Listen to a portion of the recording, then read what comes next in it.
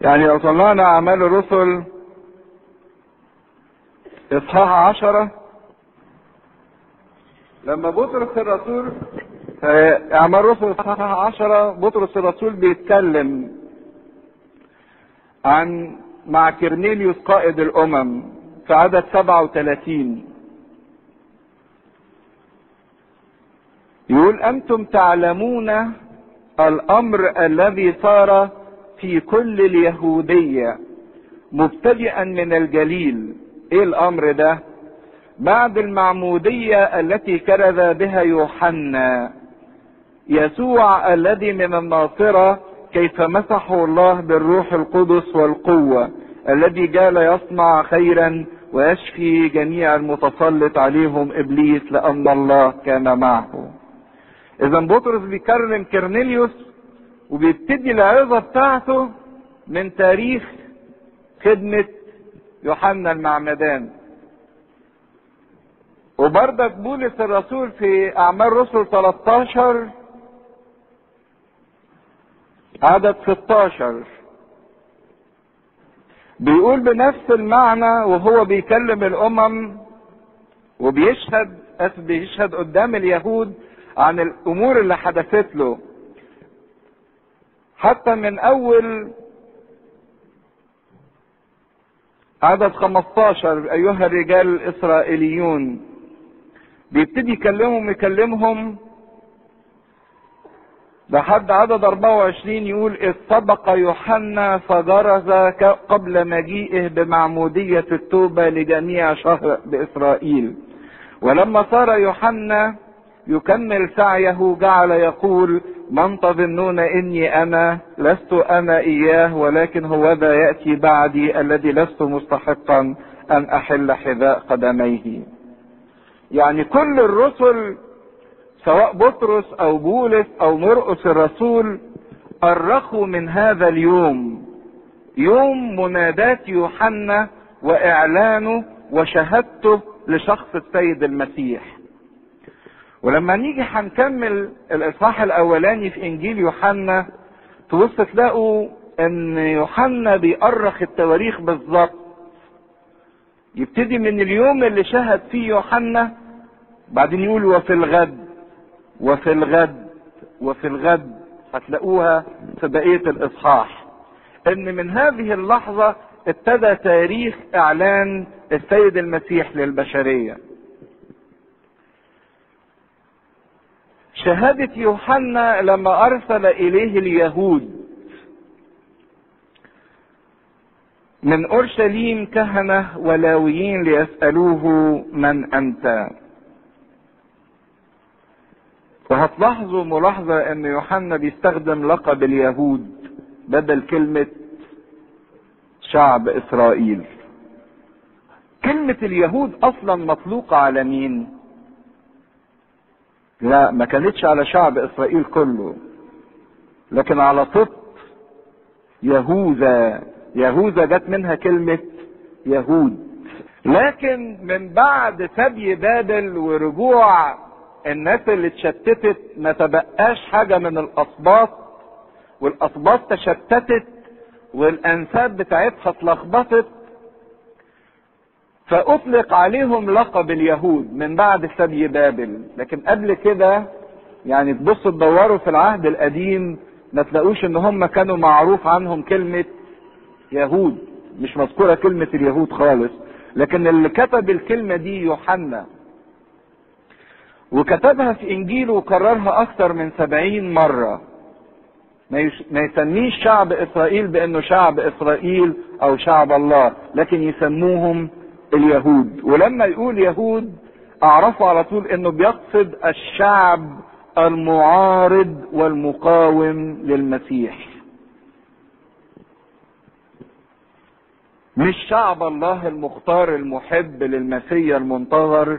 لكن كلمة اليهود على طول يقصد بيها اللي قاوموا المسيح واللي رفضوه.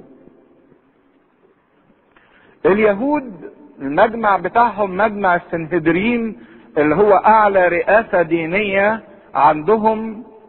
لما شافوا يوحنا صيته ابتدى ينتشر وخبره يذاع في كل مكان، وكل الكور المحيطة خرجت، وكل الناس جم اعتمدوا منه، حتى من الفريسيين والصدوقيين والجنود كمان جم، وكل طوائف الشعب تجمعت لدى يوحنا.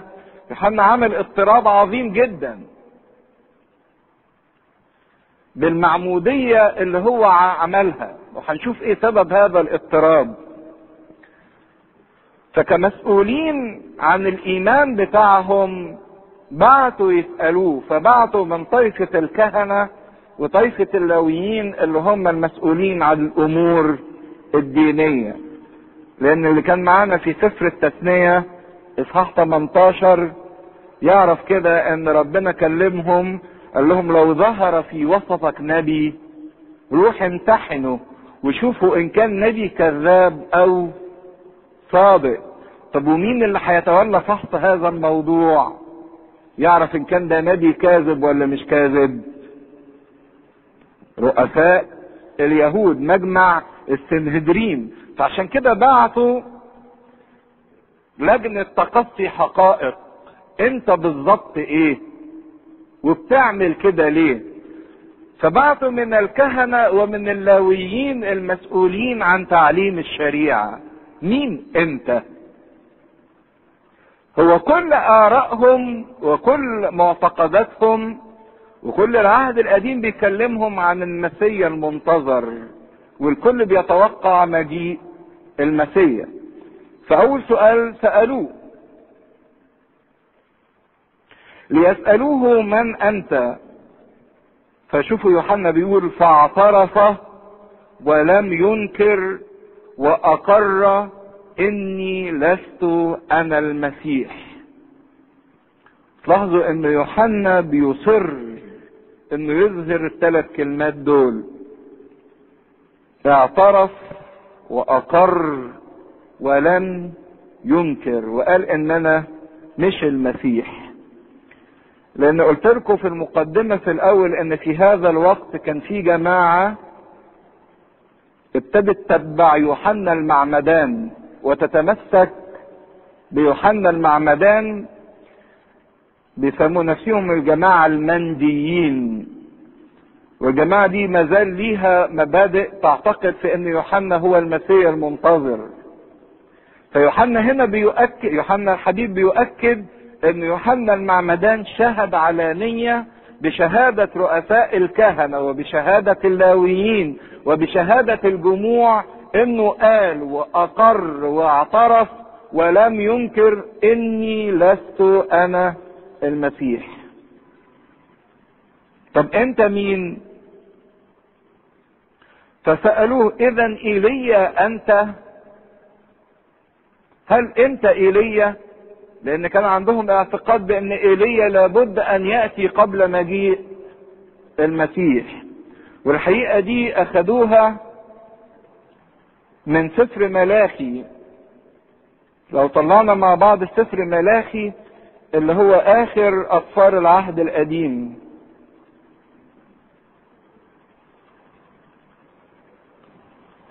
سفر ملاخي الاصحاح 3 عدد 1.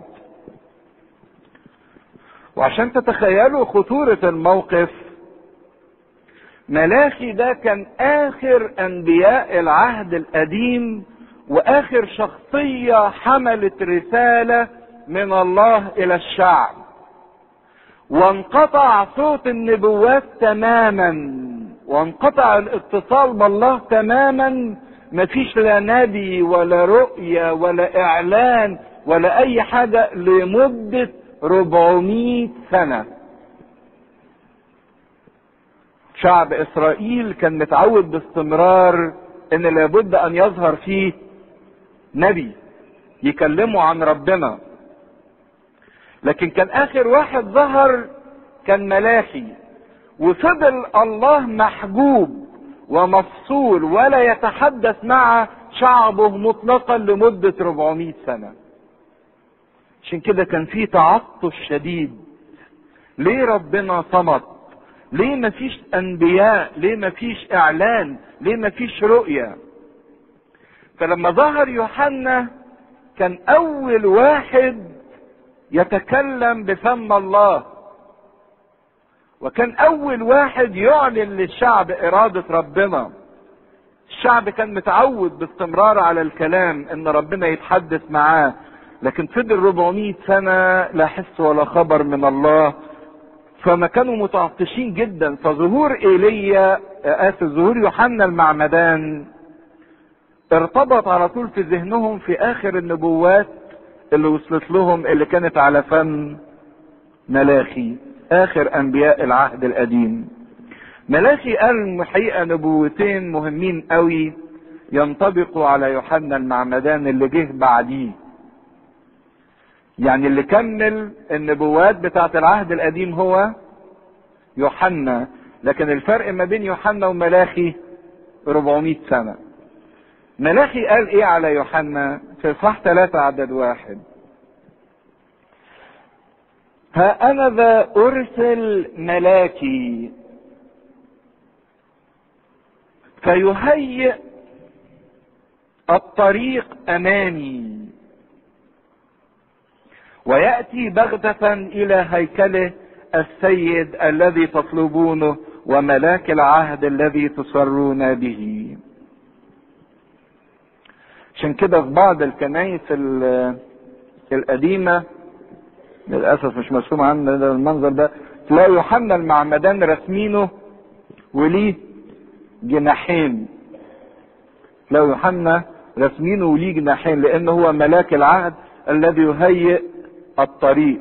بس شوفوا التعبير اللطيف قوي اللي ربنا بيستخدمه، ها أنا ذا أرسل ملاكي فيهيئ الطريق امامي.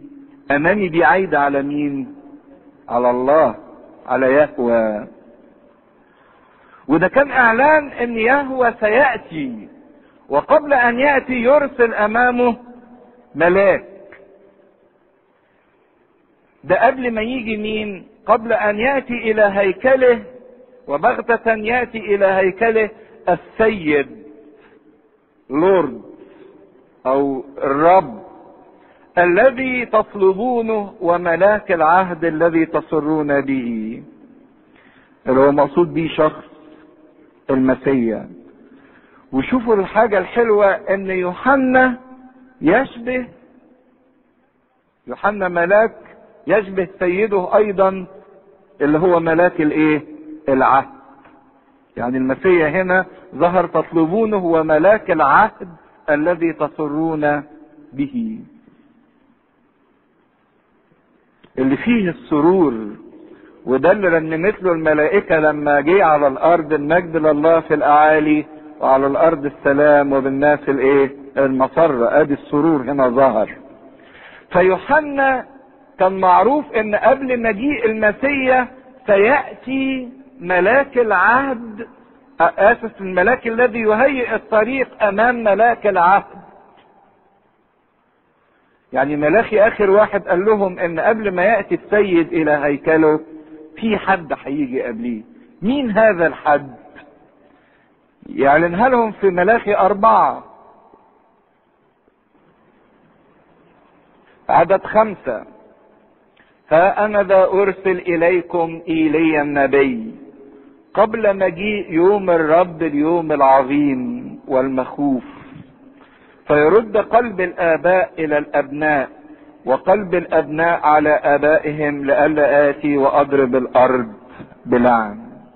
فابتدى يهيئ لهم ذهنهم إن هذا الملاك اللي هيجي قبل ملاك العهد هو إيليا.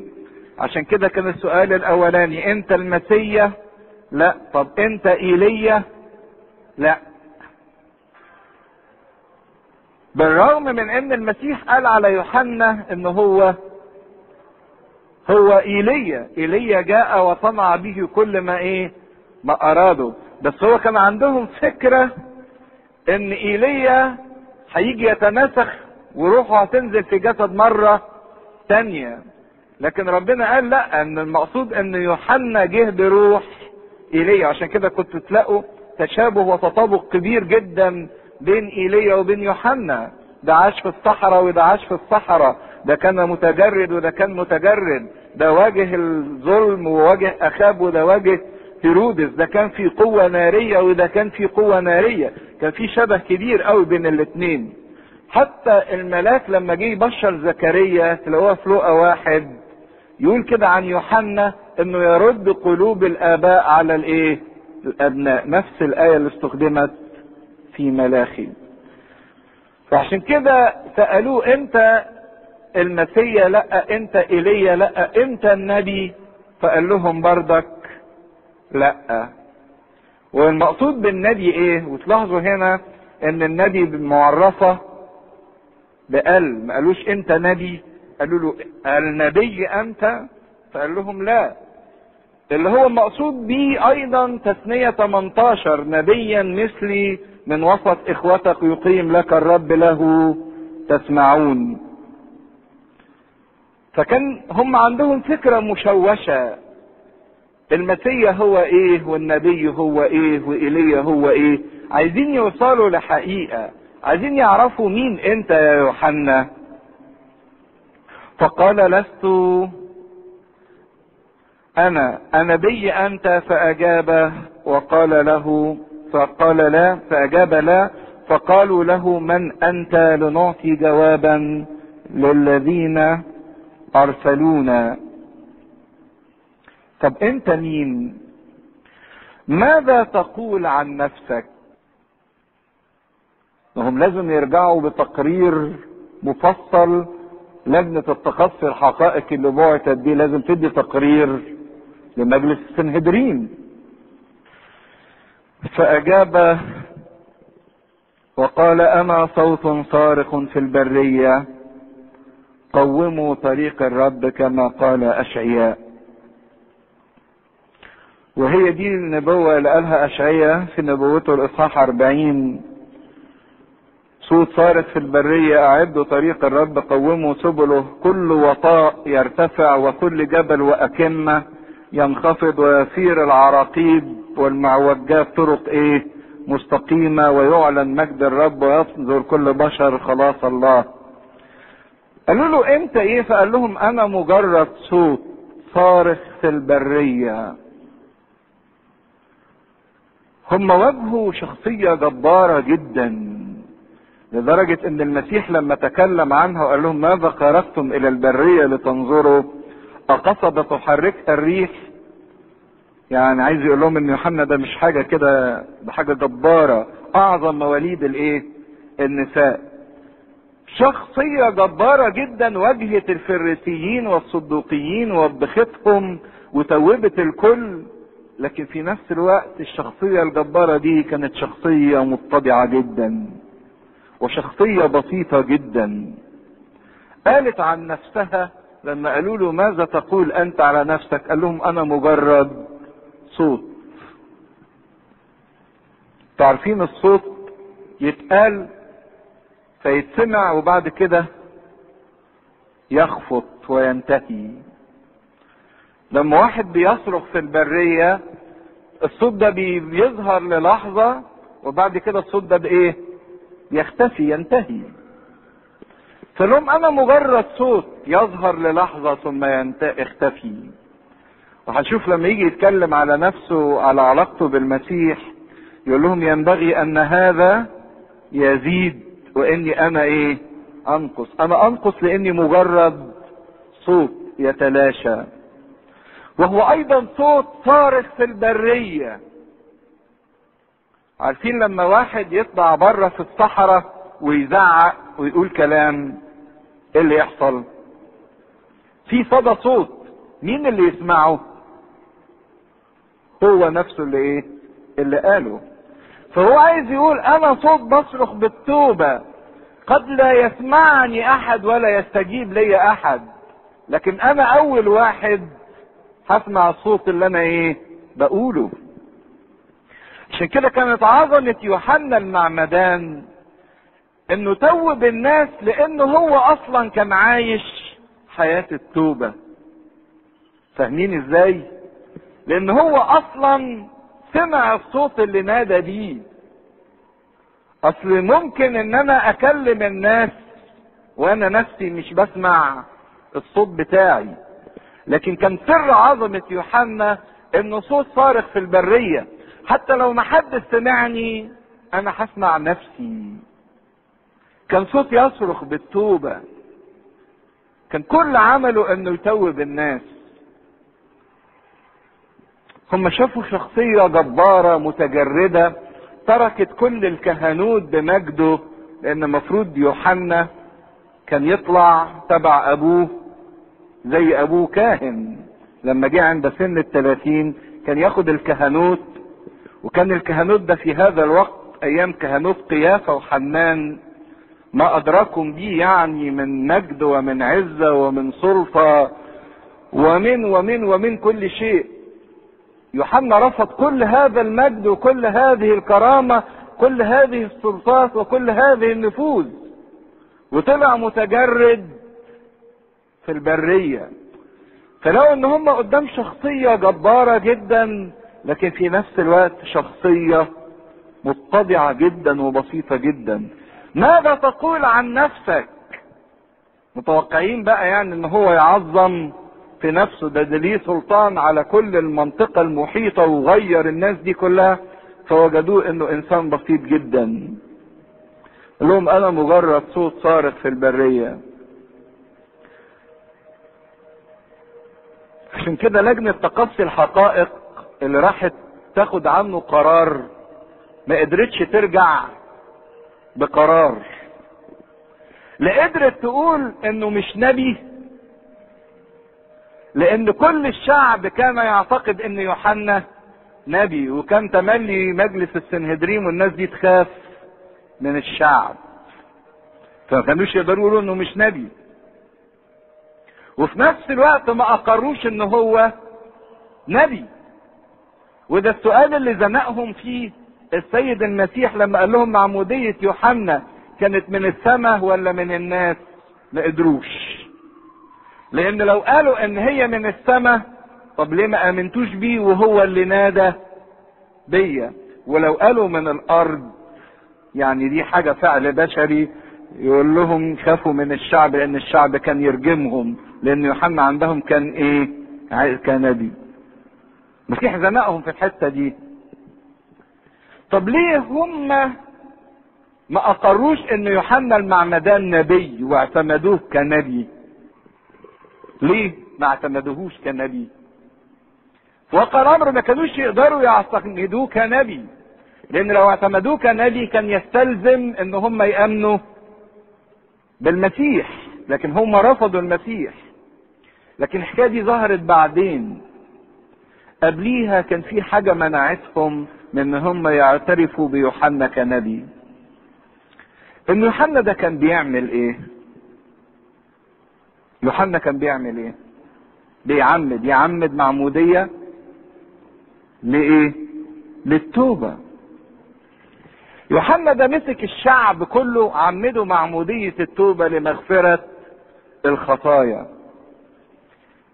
صحيح المعمودية كانت معروفة عند اليهود، بس مش المعمودية كانت معروفة عند اليهود بالنسبة لليهود، لا، ده لما كان يجي في واحد دخيل يدخلوه في اليهودية، يعني واحد من الامم عايز يخش لليهودية، كانوا يعملوا حاجتين: يختنوه ويعمدوه.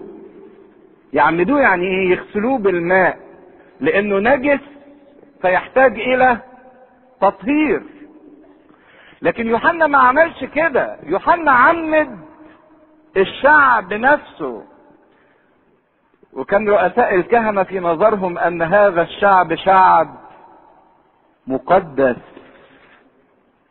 شعب طاهر، امة مختارة، شعب لا يحتاج الى تعميد، امة مقدسة، امة مختارة.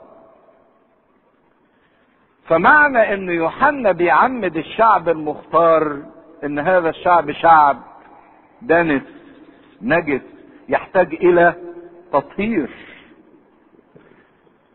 وده اللي ما كانش في نظرهم كده، هم كان في نظرهم انهم امة مقدسة، عندهم الناموس والمواعيد والمواريث والانبياء.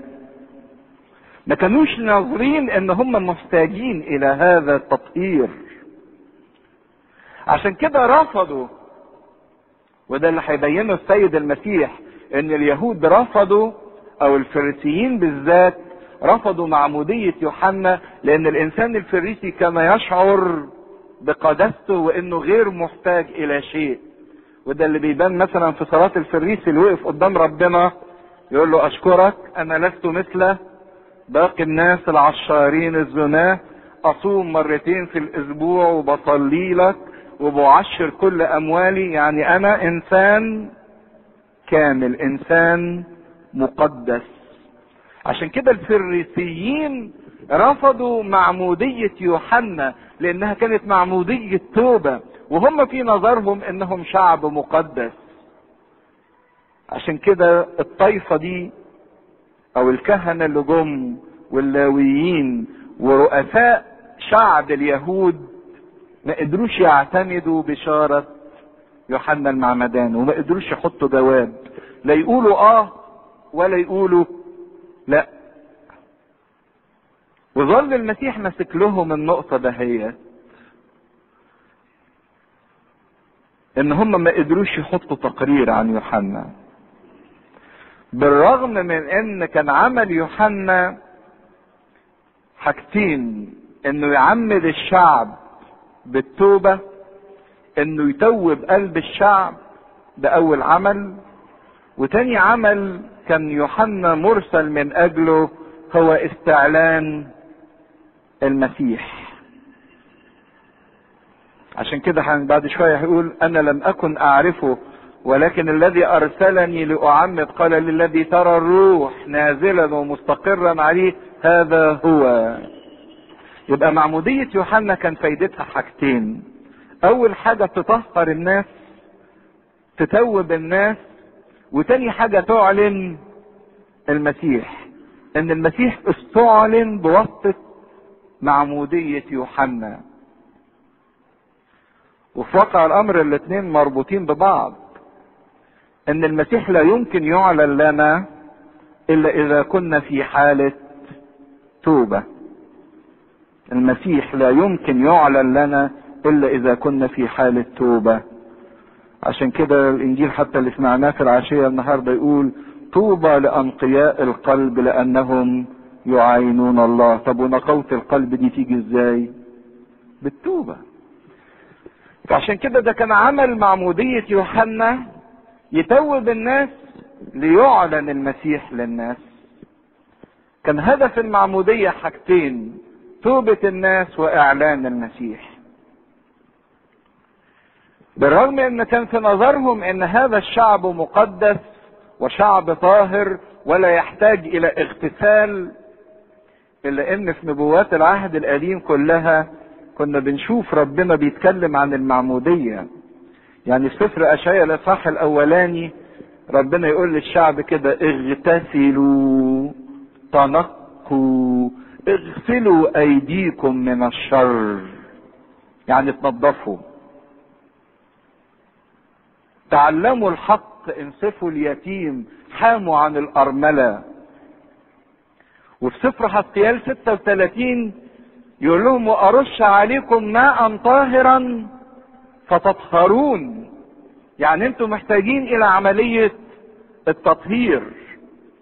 لكن من الانسان اللي عنده عمى قلب، حاسس انه مش محتاج، انا كويس، بيرفض نور ربنا، بيرفض عمل الله، تطهير الله. لكن الانسان اللي وقف زي العشار الفريسي قال له: انا مش محتاج حاجة، ده بالعكس انا بتفضل عليك بالصوم وبالصلاة وبالعشور اللي بقدمها لك. لكن العشار اللي حس باحتياجه، اللي قرع صدره وقال: اللهم ارحمني فاني خاطي، محتاج الى تطهير، محتاج الى اغتسال. عشان كده لجنة تقصي الحقائق اللي بعتوها فشلت في انها تدي جواب عن شخصية يوحنا المعمدان. لكن يوحنا ما سكتش. لما قال لهم: انا صوت صارخ في البرية اعدوا طريق الرب، قوموا طريق الرب، عد طريق لربنا في حياتك، مهد السبيل. الفكرة دي كانت متاخدة زمان في العهد القديم، كانت طبيعة فلسطين ولحد دلوقتي طبعا طبيعتها كلها طبيعة جبلية، عبارة عن جبال وهضاب ومرتفعات ووديان، يعني حتت طالعة وحتت نازلة. فكان لما يجي ملك يروح منطقة، كان اول حاجة يعملوها انهم يمهدوا الطريق قدام الملك، يعبدوا الطريق. الحتة الواطية يعلوها والحتة العالية يخفضوها ويشيلوا العوائق والعراقيب ويخلوا الطريق سهل. زي ما انتم بتشوفوا دلوقتي مثلا رئيس الجمهورية رايح مكان يرصفوا له الشارع، المطبات يشيلوها والعوائق يشيلوها. فهي دي نفس الفكرة اللي اخدها اشعياء واللي ترجمها يوحنا. عد طريق ربنا، الواطي ارفعه والعالي نزله والعراقيب والمعوجات خليها طريق سهل. سهل لربنا طريق في حياتك، ما تعرقبش طريق ربنا. فوقت كتيرة جدا احنا بنعرقب طريق الله في حياتنا، بنصعب ان ربنا يمشي في حياتنا، بنقعد نحط له عوائق، بنقعد نعمل له منحدرات. عارفين المنحدرات دي هي ايه؟ الاتضاع الكاذب، او الاحساس بالدونية، او الاحساس بعقدة الذنب. واحد حاسس انه واطي غير مستحق وبيبص لا ده مش ممكن يبقى لي حياة مقدسة، ادي حفرة. او طريق عالي جبل، انسان متكبر مش حاسس باحتياجه بربنا، ما هو ده برضك عائق. اذا كان الاتضاع المزيف الكاذب عائق، ايضا الكبرياء عائق. فبيقول لك ما تعرقبش طريق ربنا، ما تحطش عوائق في الطريق ناحية ربنا، سهل طريق ربنا. خلي كده قلبك ممهد عشان ربنا يخش بسهولة. ما تقعدش تحط بقى ذاتك وتحط شهوتك وتحط رغبتك وعلاقتك بالناس وعلاقتك بالاشياء وعلاقتك بالمادة. عد الطريق قدام ربنا عشان ربنا يدخل لكي ما يملك. ده كان اللي بيعمله يوحنا، انه بيساعد الناس انها تعد الطريق امام الله، ان كل واحد يسوي حياته، يمهد قلبه عشان ربنا يلاقي الطريق سالك. بس سؤال حلو قوي سألوا له يوحنا، واحب ان احنا ناخد السؤال ده لنفسينا. ماذا تقول عن نفسك؟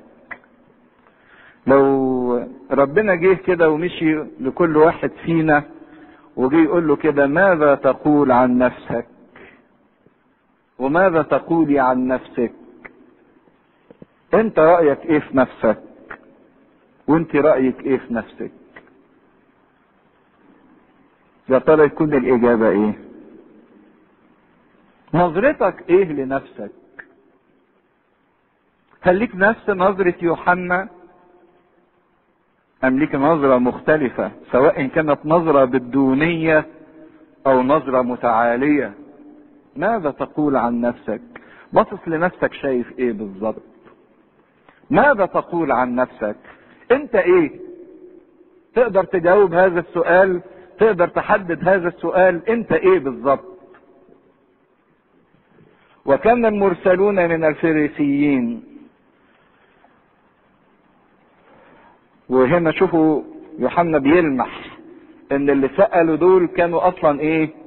فريسيين. الفريسيين دول اللي حاسين بقداستهم، ما بيحطهاش كده اعتباطا. انت ايه اللي بتعمد الامة المقدسة والشعب المختار؟ انت ايه اللي بتقول انكم محتاجين الى تطهير؟ دي الفريسيين دول اللي حاسين بقداستهم، عشان كده بيسألوه. فسألوه وقالوا له فما بالك تعمد ان كنت لست المسيح ولا ايليا ولا النبي؟ طب بتعمد ليه اذا كنت ولا واحد من الثلاثة دول؟ فاجابهم يوحنا قائلا انا اعمد بماء، ولكن في وسطكم قائم الذي لستم تعرفونه. في وسطكم قائم. الحدث ده شهادة من يوحنا عن المسيح. معنى كده ان كان هو عمد المسيح قبل كده في اليوم اللي قبليه. في وسطكم قائم الذي لستم تعرفونه. بالرغم انه قائم وفي وسطكم لكن مش عارفينه. اخشى ان يكون هو ده الحال بتاعنا، ان المسيح في وسطنا وقائم ولم نعرفه بعد. طب ازاي اعرفه واكتشفه اللي موجود في وسطنا؟ لان هو عمانوئيل اللي تفسيره الله معنا، اللي هو الكلمة صار جسدا وحل بيننا، خيم بيننا، خيمة في وسط خيامنا، موجود في وسطنا ومش شايفينه. عمالين نتلمس ونقوله هو فين بينما هو في وسطنا. عمالين نتساءل ربنا فين، ده مش حاسين بيه ولا شايفينه ولا مدركينه بينما هو قائم في وسطنا. كيف نستطيع ان نكتشف المسيح؟ هو ده اللي هنشوفه في عيد الظهور الالهي، في عيد الغطاس. لكن احفظوا الايه دي وخليها في ذهنكم لان هنتكلم عنها كتير قوي. في وسطكم قائم الذي لستم تعرفونه. هو الذي ياتي بعدي، الذي صار قدامي، الذي لست بمستحق ان احل سيور حذائه. هو بعدي في الترتيب او جه بعدي، لكن هو اصلا كان قدامي في الزمن وفي المكانة وفي الكرامة وفي العمل، في كل شيء. اللي انا ما استحقش ان انا افك رباط الحذاء بتاعه، العمل اللي بيعمله العبد. يعني انا مش مستحق حتى اكون عبد ليه. شوفوا عظمة يوحنا، مش في سلطانه انه كان بيصرخ وبيزعق وبيتوب الناس، لكن عظمة يوحنا كان في اتضاعه، انه كان يشعر انه لا شيء امام المسيح، حتى مش مستحق ان يحل سيور حذاء المسيح. هذا كان في بيت عبرة، في عبر الاردن، حيث كان يوحنا يعمد. يقول ان الكلام ده التاريخ بتاع اليوم الاولاني اللي بيأرخ فيه انجيله، الحدث الاولاني كان في بيت عبرة، عبر الاردن. واللي كانوا معانا واحنا بندرس في سفر يشوع يعرفوا بيت عبرة ده، اتكلمنا عنه ان بيت عبرة ده كان المكان اللي عبر منه الشعب نهر الاردن، المكان اللي انسلق فيه الاردن الى نصين. وفي المكان ده في بيت عبرة حصل حاجتين. اول حاجة ان ربنا قال ليشوع قدس الشعب لانكم تعبرون الاردن، فحدث فيه تقديس للشعب بالظبط زي ما يوحنا قدس الشعب بانه توبه. وتاني حاجة تلاقوها في يشوع 3 ان ربنا قال ليشوع في هذا اليوم ابتدئ اعظمك في اعين جميع الشعب.